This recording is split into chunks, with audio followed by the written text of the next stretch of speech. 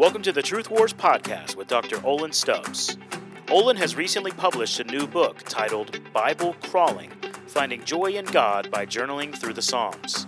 You can find Olin's book on wipfandstock.com. That's WIPF and stock.com, as well as Amazon.com. Now, here's Olin. Let's open up to 2 Corinthians chapter 4. And while you're turning there, I'll pray. And I'm going to talk for roughly 30 minutes, maybe 35. And then we're just going to do Q&A until 3. No matter what, we're going to be done at 3. So let me pray. Lord Jesus, we love you. Would you help us to be all here now, even if maybe we're a little asleep because we just ate all that great food? Fill us full of the Holy Spirit, Lord, to listen well, to think well, and even to interact well and dialogue well. And would this be a time that really does help sharpen us spiritually so that we can be more effective on the campus for your glory, for your kingdom. In Christ's name we pray. Amen. I've got a friend, he's Australian, and he was recently asking me, I've got non-Christian friends, I'm trying to talk to them about Christ, but they don't believe the Bible's true. So where do you start if they don't even believe the Bible's true? It's a great question, and you don't have to be Australian to wrestle with that, right? That's happening right where we're at. And there are many people in the Christian world today who I love and respect and trust and think highly of that are saying something like this. See if you haven't heard this narrative coming from many different people. 20, 30, 40 years ago, most people in America, certainly in the Southeast where I do most of my ministry, right? Birmingham's like the belt buckle of the Bible Belt. The Midwest where a lot of y'all are doing ministry. People had all the right doctrinal furniture, so to speak, in their brain. They believed in a God. They believed in a judgment. They believed in an afterlife sin. They just didn't have it in the right order. And you could meet them. You could talk to them about Jesus, the cross, grace alone. And you could lead them to Christ pretty quickly and easily. But today, most people don't even have the right doctrinal furniture in their mind, or it's very suppressed, or their worldview is antagonistic to it. So it's a much longer, harder process because a lot of times you have to help establish the right doctrinal furniture in their mind before you can even start putting it in the right direction. Have you heard things like that? Maybe even a similar. And what I want to say is, I think that's a true point. I think that's a valid point. I think that's an important point. But I think if that's the main point that we think about in evangelism, we're all going to probably be overwhelmed and most of us are going to quit and give up. And while it's a true point, it's an important point, it's not the most important point. And so that's what I'm going to try to talk about today. All right, is that Francis Schaeffer was saying as early as the 1950s, right? Like back when Ike was the president, that even then, people had already lost the Christian worldview, but they were just still living off the remnants of their parents' Christian worldview, so they were still pretty nice, moral people. Well, we're 70-plus years removed from that now. That sounds bad. But then I just have to remind myself, when I'm trying to encourage myself, it's like, even in the Bible, like going all the way back to Genesis, you have stories of violent homosexual rapists. You have incest, even in Christian believing families. Even in the nation of Judah, you had child sacrifice.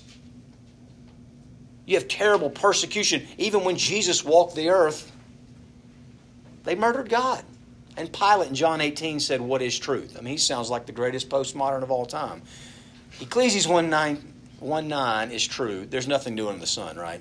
I mean, if the point is to revive a dead sinner, in some sense, there's not really different degrees of dead men. Right? If Greg had said, hey, we're going to have a ministry comparison at the 3 o'clock hour, for anybody that's bold and wants to hang around, we got a couple of dead bodies out here. We're going to see who's the best minister. Who can go out there and raise the guy from the dead? Oh, by the way, one guy's been dead for 4 months, the other guy's been dead for 4 years. I still don't want to sign up, right? I don't want to be like, yeah, give me the 4-month guy and everything will be fine. Trying to raise a dead person, whether they've been dead 4 months or 4 years, it's bad. Okay, so the Westminster Confession of Faith, this is a Presbyterian conference. Greg said if I didn't quote it at least once that I didn't get paid, so here it goes, okay? Westminster Confession of Faith, chapter 1, section 5. We may be moved and induced by the testimony of the church to a high and reverent esteem of the Holy Scripture, and the heavenliness of the matter, the efficacy of the doctrine, the majesty of the style, the consent of all the parts, the scope of the whole, which is to give all glory to God, the full discovery it makes of the only way of man's salvation, the many other incomparable excellencies, and the entire perfection thereof, are arguments whereby it doth abundantly evidence itself to be the Word of God. So it's like there's all these things that you can say and argue and show students or whoever. You ought to believe that this really is the Bible. Yet, notwithstanding our full persuasion and assurance of the infallible truth and divine authority thereof is from the inward work of the Holy Spirit, bearing Christ by and with the words in our hearts. And so here's the point. Is there a lot of this apologetic stuff that we need to do and we probably need to be getting better at? Yes. But at the end of the day, I and you don't need to feel the burden to be the next Tim Keller.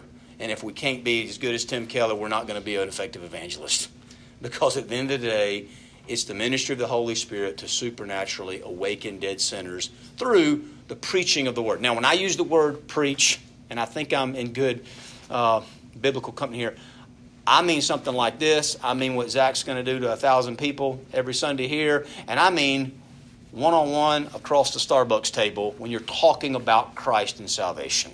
That fits in my definition, okay, for what I'm talking about. So, 3 quick points. 2 Corinthians, a lot of people are missing Christ. Let's actually start 2 Corinthians chapter 3, verse 14. And their minds were hardened. But their minds were hardened, for until this very day, at the reading of the Old Covenant, the same veil remains unlifted, because it is removed in Christ. But to this day, whenever Moses is read, a veil lies over their heart. And skip down into chapter 4. And even if our gospel is veiled, it is veiled to those who are perishing, in whose case the God of this world has blinded the minds of the unbelieving, so that they may not see the light of the gospel of the glory of Christ, who is the image of God. So Paul's talking about in his day, maybe this is 60 AD, and you've got these Jewish people who believed in the Old Testament as the Scripture of God. But they didn't believe in Christ as a Messiah. They're reading the Old Testament, and they could make sense of it at some level, but they can't see the glory that points to Christ. Why? Because they're dead in their sins, because their hearts are hard, their hearts are blind, and it's a supernatural blindness that Satan has affected in their heart. They're petrified. In some sense, there's no hope.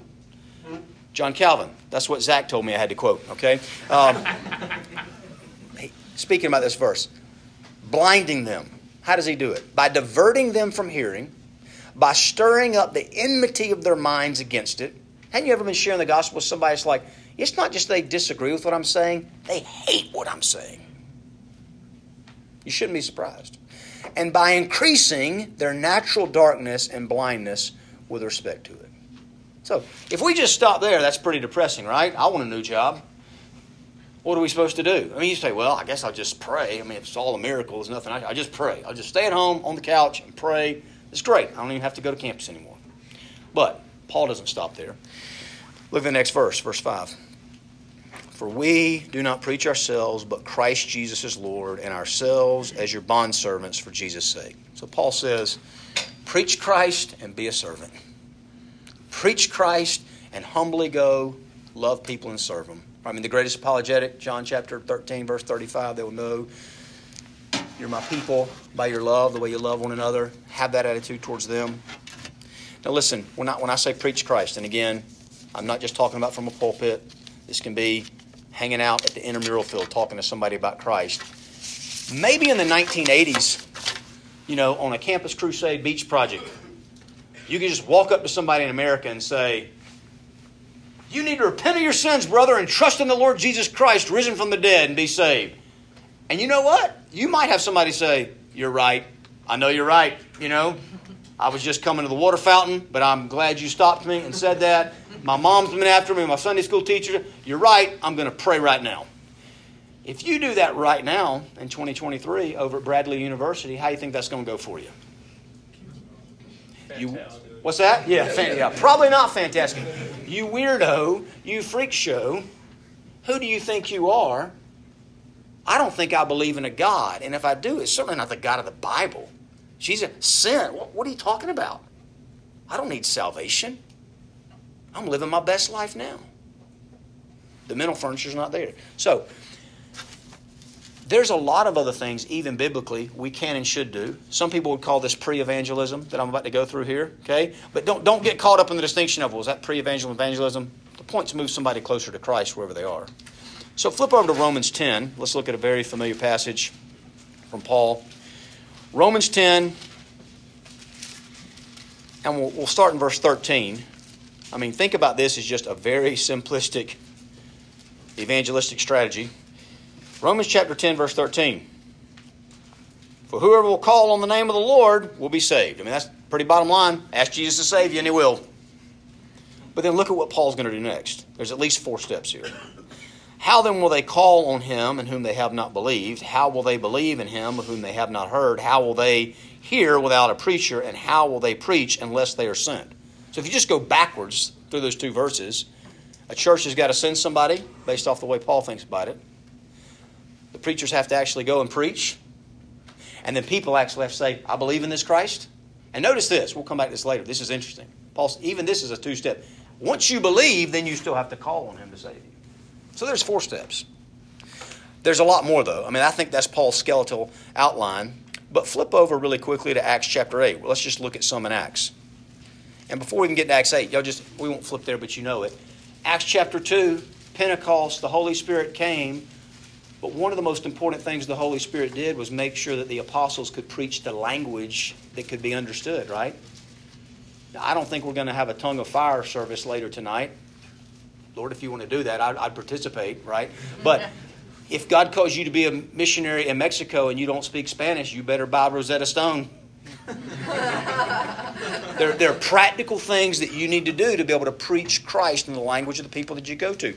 And then even if you do speak the right language, look in Acts chapter 8, verse 30, Philip ran up and heard him reading Isaiah the prophet. Back then when people would read, typically they would read out loud even if they were by themselves, so he could hear what he was reading. He picked a good chapter, didn't he? He's reading Isaiah 53 and said, do you understand what you're reading? And he said, well, how could I unless someone guides me? You might want to underline that word guide. I may come back to that later, okay? And he invited Philip to come up and sit with him. So sometimes it's not even enough to just read the Bible. We need somebody to explain it. We won't go back there and look, but if you remember Nehemiah chapter 8, verse 8, Ezra and other people are preaching, and part of what it says is they translated the word for people. And it wasn't just translation. They gave them a sense of the meaning. Illustrations, stories. They're trying to make it make sense. Now, flip over to Acts chapter 17. We all know this famous passage. Paul goes to Athens. Probably some of the smartest, most intelligent people of all time were there. And look at what he's going to do. Acts chapter 17, verse 23.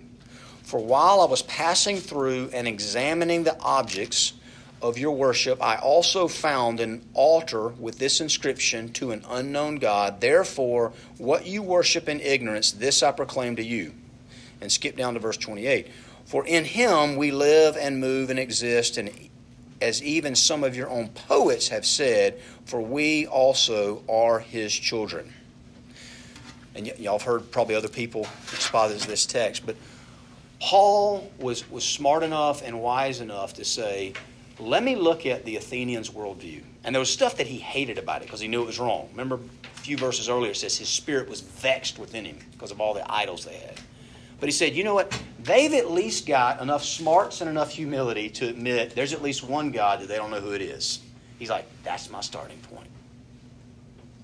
Now, there can be a type of Christianity that I think I used to be a part of. It's kind of what I would call the backwoods, redneck, right-wing, extremist kind of, all Christians are a bunch of evil, stupid morons. And we might look at that and say, look at all these idols. That's just moronic. It's not what Paul did. He said, hey, you got one idol over here, and I find a point of agreement.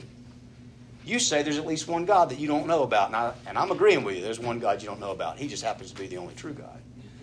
And then he says, you know what? There's even one of your pagan poets. He has a line that I really like. I've read it. I know it. And this is what so many people like Tim Keller today, Paul then, St. Augustine. I've wanted to read City of God for years. I've had it, I think, since almost college. And finally, I decided, by golly, I'm reading it this year. Okay? And I remembered why I put it off so long. Because the first third of the book, it's not even really Bible. It's Augustine trying to interact with all the Roman pagans and get so much into their worldview and what they believed about their gods and deities and what they learned from Plato, and agree where he can, but then disagree where it's wrong so that he can set up Christianity. So guys, it's good. It's good to learn the worldview that we're living in. So we can say there are points of agreement where Christianity and you agree. But because Christianity is the only absolute truth, it's the only worldview that never contradicts itself. Every other worldview out there eventually will contradict itself. And if you can be a loving person, find the worldview. Now, this is important. But there was a guy once upon a time named Mark Driscoll. Some of y'all may remember him. And there was a lot of things Mark Driscoll said that I really liked. I'll be honest, okay? But I remember one time he was talking. He said, if you're going to be a great pastor, you got to have like 3 different DVRs at your house so you can TiVo like every show that's important to culture and watch it and know all. And I was like, and listen, I like TV. I'm not anti-TV. But I'm like, really? To be a great pastor, you got to have 3 DVRs running at all? I mean, here's my point. You can't do everything. And if push comes to shove, I'd rather you spend more time studying the Bible to teach the Bible than studying the present worldview. That's the main thing I'm trying. Listen, I'm not saying don't do that. I'm just saying that's the minor point. This is the major point. Acts chapter 18, verse 4. And he was reasoning in the synagogue every Sabbath and trying to persuade Jews and Greeks. I have heard Christians say, well, we shouldn't really try to persuade people. That's the Holy Spirit's job. You just kind of put the truth out. No.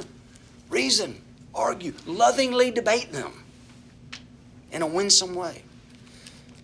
Now, here's the way I like to think about it. Just imagine that this book represents some objection that somebody has to Christianity. I'll give you I was sharing with a guy at the gym recently.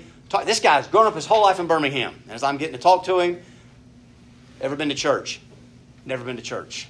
Almost didn't believe him. I almost want to say, you're a liar. Come on. Somebody made you go once. He said, no. He said, my family didn't go. We like to sleep in on Sunday. Never been. Okay. I said, well, do you believe in a God? He said, maybe. He said, I really believe in science. Big Bang, all that stuff. See, in a sense, he's putting an objection. I don't even want to talk Bible stuff. I've kind of already found my worldview. Now, I'm not an expert in astronomy. I don't want to start debating with him light years and stuff. But what if I could just say, well, what if there's a way to read Genesis 1 and 2, hypothetically, that the Big Bang Theory could actually work in conjunction with the Bible? God spoke, let there be light, and Big Bang. I'm not even saying I believe that, but just what if it's plausible? I'm just trying to remove an objection out of the way to get him to look at the Bible. Does that make sense? And that anytime you're trying to remove objection that gets them to the Bible, that's a good thing. That's not bad. But the best thing is still just to get them to read the Bible, interact with the Bible, listen to the Bible. So part of what he had just got done telling me, that he's trying to personally better himself and read more. I said, you know what? I said, you ever read any of the Bible? He said, not really. I said, I got a copy of just the Gospel of John, 21 chapters about the life of Jesus. Would you be willing to read it if I gave it to you? Sure. Now, he still doesn't believe the Bible's true, but I want to get him reading the Bible. And why? And this is really kind of my main point, because at the end of the day, the Bible is self-authenticating. That's what the Westminster Confession of Faith was trying to say. Is there's a lot that we can do to get people to kind of mentally believe, even in Christianity. But for the last step of true salvation, that's a supernatural miracle that's out of our hands. So I just want to hammer this point for just a second. All right. The classic kind of definition, understanding of faith is that it really has 3 parts.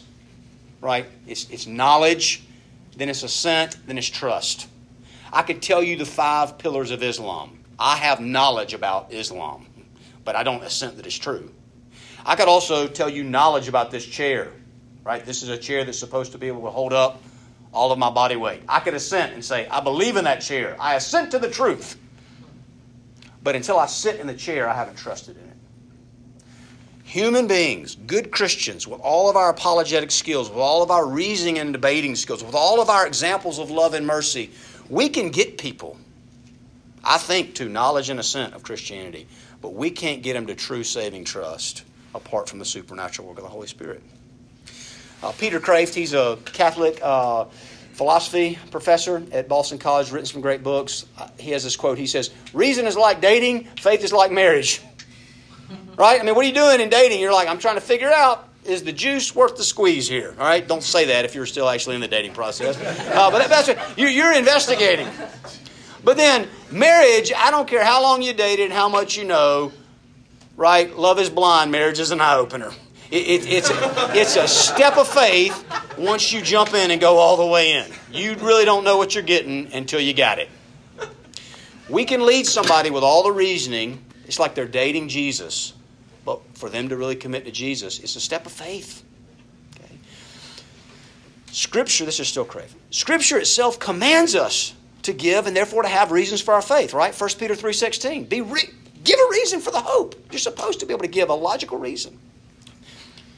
He said, God sometimes rides into a human heart on the back of the plodding donkey of proofs. He uses them, but they are mere means, often used, often dispensed with. Right? I mean, Jesus chose one time to ride into Jerusalem on a donkey. Other times he just walked into the city on his feet. Don't mistake the donkey for Jesus. Same way, sometimes it might be proofs that God wants you to use to get somebody to trust in the Lord Jesus. Some great apologetic argument that you read from Lee Strobel, right? The Case for Christ. I love that kind of stuff. Use it. Don't put your hope in it. Put your hope in the Holy Spirit and His Word. Pascal, he said, God instills religion into our minds with reasoned arguments, but into our hearts with grace. So we're addressing the heart. We're addressing the mind, but then praying the Holy Spirit's going to take it and sink it to the heart. So there's people out there missing Christ. We're preaching Christ. Third point, we want them to see Christ. Go back to 2 Corinthians. 2 Corinthians chapter 4. 2 Corinthians chapter 4, verse 6. For God, who said, light shall shine out of darkness, is the one who is shown in our hearts to give the light of the knowledge of the glory of God in the face of Christ. I mean, Paul's going all the way back to Genesis 1:3. There was no such thing as light. Didn't exist in our universe. And God just said, let there be light. And it supernaturally, instantly was created. When somebody gets saved, it's the exact same thing. Because God just says, faith in their heart. Boom, and it happens. See the glory, and it's there. Taste it. Obviously, we have a part to play. But we're working in conjunction with the Holy Spirit. R.C. Sproul. God's sovereign initiation is necessary to enable us to embrace the gospel message. Illumination has two steps. There's the external from the Word. They're reading, we're talking Bible. But there's the internal from the Spirit. The Spirit doesn't impart new information. It's not like they're going to have a dream totally separate from what you've been teaching them in the Bible. Oh, I had a dream last night and I got saved based on my dream. No. The Holy Spirit enlightens otherwise darkened minds to discern divinity through sensing its unique impact. Matthew chapter 16, verse 17. Everybody remember that verse, right? We don't have to flip there. It's where, but who do you say I am? You're the Christ. You're the Son of the living God. Now listen, if there was ever a time that somebody could have legitimately said, Peter, you know the reason that you know that is because I'm such a great teacher. I am Jesus. I am such a loving servant. I am the God of the universe. But that's not what Jesus said. Jesus said, Peter, son of Simon Bar-Jonah, meaning you're just a normal man. Flesh and blood didn't reveal this to you. My Father in heaven did it. Even then it was a supernatural miracle. If that was true in Jesus' ministry, how much more so in mine? One commentator, a guy named Nelson, said, people didn't come to faith in Jesus Christ by scrutiny or searching, but by the Father's revelation of the Son to them. Matthew Henry, man may open the cause, right? You may open up kind of a debate with people. Get them interested. Get them open, plausible. But it is the Spirit only who can open the heart. we cannot profit by the Scriptures unless we do in some measure understand them. So I'm explaining it to people so they understand it, but then the Holy Spirit has to bring it home. Listen, if the point was, no, you can really reason your way into salvation, you know what that means? It means Christianity is a very elitist religion because all the smart people are going to be in heaven and all the dumb people are going to be in hell. But I've been in churches and ministries long enough to know that ain't true, right? And you know what? I'm glad it's not true. Because I'm not the smartest. I don't think I'm the dumbest either. But I'm way too close to the middle. And it's like, where's God drawing that line? I don't know if I'm getting in. Right? I'm glad it's all by grace. John chapter 16. John chapter 16. John chapter 16, start in verse 7. But I tell you the truth, it is to your advantage that I go away, for I do not go away. If I do not go away, the Helper, who will not come to you, but if I go, I will send him to you. I mean, just pause, guys, for a second. This is one of those verses that's so radical. It's like, do I really believe that? If the option was, hey, Olin, next time you go over to the campus to share the gospel, Jesus, in his physical body, beard, robe, and sandals and all, is going to go into the fraternity house with you. I'm like, that sounds really attractive. You never get stumped again, right? You never get intimidated again. You just hide behind Jesus, right? But what he's saying is, no, the Holy Spirit's going to come and live in you. And in a sense, the Holy Spirit will preach through you just the way Jesus was if he was there. And not perfectly, because we mess it up with our sin. Verse 8, and he, when he comes, will convict the world concerning sin and righteousness and judgment, concerning sin because they do not believe in me. Charles Ryrie, speaking about that, says, he breaks down the indifference of a typical pagan that has no conviction of sin, with a low regard for holiness, who pays no heed to the warnings of coming judgment. And then just skip down and look at verse 13. But when he, the Holy Spirit of truth, comes, he will guide you into all truth. The word guide there in the Greek is the exact same word in Acts chapter 8, verse 31 we looked up earlier, where the eunuch was saying, Philip, I need you to guide me in the Scriptures. And here Jesus says, the Holy Spirit will guide you. Guys, the best evangelism is the Holy Spirit and the human being working hand-in-hand conjunction, guiding somebody in the Scriptures to see the glory of the Lord Jesus Christ. Okay. Guide could literally mean to lead, to bring, to teach, to direct, with an emphasis on getting certain people to their destination, definitely. Now, I don't know about you, but when I'm hearing all this, there's at least a subtle temptation to say, I don't have to study as much. I don't have to prepare as much. I'll just show up, man. If the wind of the Spirit blows, it's going to be beautiful. And if the wind of the Spirit doesn't blow, it's not my fault. But Nelson said again, he said, the Spirit isn't given to make study needless, but to make it effective. I mean, this ought to really make us more hopeful and hardworking and driven. God, show up, meet me where I'm at. John Piper, you teach people the human Bible, so to speak, so that they can know the divine Bible. They can hear the voice of God in it. Preaching, teaching, one-on-one evangelism. It takes truth to the mind, but the Holy Spirit will take it to their hearts. John Calvin again says, the voice of God soundeth in the mouth of men to our salvation. Isn't that wonderful? Don't you love the story in the Old Testament of Balaam's donkey? Isn't that just an encouragement every day? It's like, if God spoke through that jackass, he can speak through this jackass. But really, guys, in some sense, it ought to be more shocking. Yes, I'm made in the image of God, and that donkey wasn't. But I'm a lot more sinful in my practical day-to-day experience than that donkey was. And that God can use me to speak a word that would wake the dead spiritually. It's glorious. Pascal again, who again was a genius, right? Reason's last step is the recognition that there are an infinite number of things which are beyond it. In all our reasoning, the best thing we can do is take them to a place where they say, I don't know everything. Listen, if somebody tells me that they're an agnostic, I can at some level respect that. I'll just be brutally honest. If somebody tells me I'm an atheist, I have a hard time respecting that. I'm like, really? You're 100% sure there's no God? It's insanity. It's arrogance. Romans 1 says it's a lie. But if they can at least say, yeah, I guess hypothetically there could be a God, it's a good starting point. Get them there. All right, the bottom line. All right, if you don't remember anything else, I know this is a lot. Here's the bottom line. The Bible has self-authenticating glory. If you will get them to read the Bible, listen to the Bible, discuss the Bible, talk the Bible, in some sense live the Bible in front of them, that's their best chance of coming to Christ. Better than all the apologetic tools you could ever use. Again, I'm not against those things.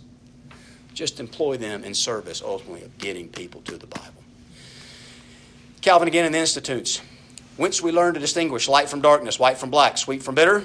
Indeed, Scripture exhibits fully as clear evidence of its own truth as white and black things do of their color, or sweet and bitter things do of their taste. If you have kids, none of us had to teach our kids, this food tastes bitter. You won't like it. This food tastes sweet. You will like it. They just know. They just know. And when God opens somebody's eyes, they just know this is the Word of God. It's true. Jonathan Edwards. I love this quote. The gospel of the blessed God does not go abroad a-begging for its evidence, so much as some think. It has its highest and most proper evidence in itself. The mind ascends to the truth of the gospel but by one step, and that is its divine glory. Piper again. The whole Bible, properly understood, has this divine purpose, to communicate and display the glory of God. The pervasive aim of the Scriptures is carried through in such a way that God Himself stands forth unmistakably as the unerring author, guiding the human authors of the Bible. And you know Piper, eventually, if he talks about anything, is going to get to joy and satisfaction, right? It's not enough just to see the glory of God in the Scriptures. You got to taste it, you got to see it, you got to savor it. And he says, by this satisfaction, we are changed at the root of our being. John Owen. God irradiates the mind with a spiritual light, whereby it is enabled to discern the glory of spiritual things. And Piper, commenting on that, this miracle is absolutely decisive in everything else that happens in the Christian life. One more quote. Jonathan Edwards again. The first effect of the power of God in the heart of regeneration is to give the heart a divine taste, to sense, to cause it to have a relish for the loveliness and sweetness of the supreme excellency of the divine nature. Super fast, I'm almost done. Application. Be humble. It's easy for Christians to be arrogant because what I said earlier is true. Only we have the right worldview. Our worldview is right, everybody else is wrong. That's true. That'll make you arrogant. Unless you constantly remember, the only reason that I believe in the right worldview is I was dead and God chose me and I had mercy and I didn't have anything to do with it. Preach that to yourself to keep yourself humble. And that should make you so gentle, so loving. Even, listen, at the heart of our religion is a Savior that died for my sins. He sacrificed. So when I go talk to these people, I should be sacrificial and not put out with all their objections and questions. There was a survey done of Muslims who'd come to Christ. Really quick. What was kind of the deciding factor that got them over the hump? 5% said they just walked into a church. So, hey, just invite them to a church. That's probably not the best strategy, certainly with Muslims. 25% of them got Christian literature. A little bit better, but again, probably don't just hand them a Christian book to the Muslim you're sharing with. 50% said Christian media did play some role. So whether that was satellite TV, radio, something like that. 60% had a dream. Now that can start to make some of us, the more conservative you are, the more you love John MacArthur. That really start to make you feel weird. Start talking about dreams. But you hear that from all over the place, right? But here's the thing. Of all the testimonies of Muslims coming to Christ influenced by a dream, I've never heard one that said, I had the dream, and in the dream, somebody shared the gospel and I got saved, right? It's always, I had a dream that I needed to go to this church. And then I met somebody. I had a dream that there was this book I needed to find and read. And I found a Bible and read. I had this dream of somebody that looked like Jesus, and so I went to a Christian. It's always works with doctrine. But here's 85% said the love of a Christian played an important role. Preach Christ, live Christ. Be humble, be loving. Be hopeful. Listen, God can save Putin if he wants to save Putin. He saved the Apostle Paul. He saved you, saved me. And then this ought to lead us, guys, to be more hardworking. God's going to use us. The elect are still out there. Go get them. But ultimately, just be restful. The pressure's off. Do your part. Work hard as unto the Lord. But don't carry this heavy burden that it's not on you. God will bless. Campus Outreach has got a group in Brazil. They've been there a long time. Years ago, one of our guys was down there, wanted to start a Bible study, and he'd met a student on campus that said, I would love for you to host your Bible study at my house, and I'll invite my friends, you invite whoever you want. But I got to tell you before, I'm not a Christian, don't believe in it, I'm not even interested in it. He's like, this is very strange, right? But I'd love to have, that's the kind of person you want because all his friends are non-Christians. And the guy would say, I think it's beautiful. Like when I read Christianity, if you know Brazilians, at least they used to use that word a lot 20 years ago. All these things are beautiful. Great. So they had the Bible study at the house. They were going through the Gospel of John. Weeks, I think months. And this guy was there every week. And I think he would even say, at some point during the Bible study, without fail, the host, at some point in my Bible study is going to say, I don't believe any of this. It's all a fairy tale. It's all a myth. But I think it's very lovely. It's very beautiful.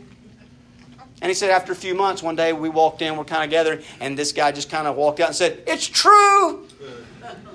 It's all true. And they're like, what are you talking about? It's true. It's like the gospel, Christ, salvation. What happened? He just was getting soaked in the Scripture, and at some point the self-authenticating glory changed his heart. Father, thank you for the huge privilege to be in ministry. Keep us humble, make us humble, hardworking, and hopeful for your glory, not our own. In Christ's name we pray. Amen. Thanks for listening to this episode of Truth Wars with Dr. Olin Stubbs.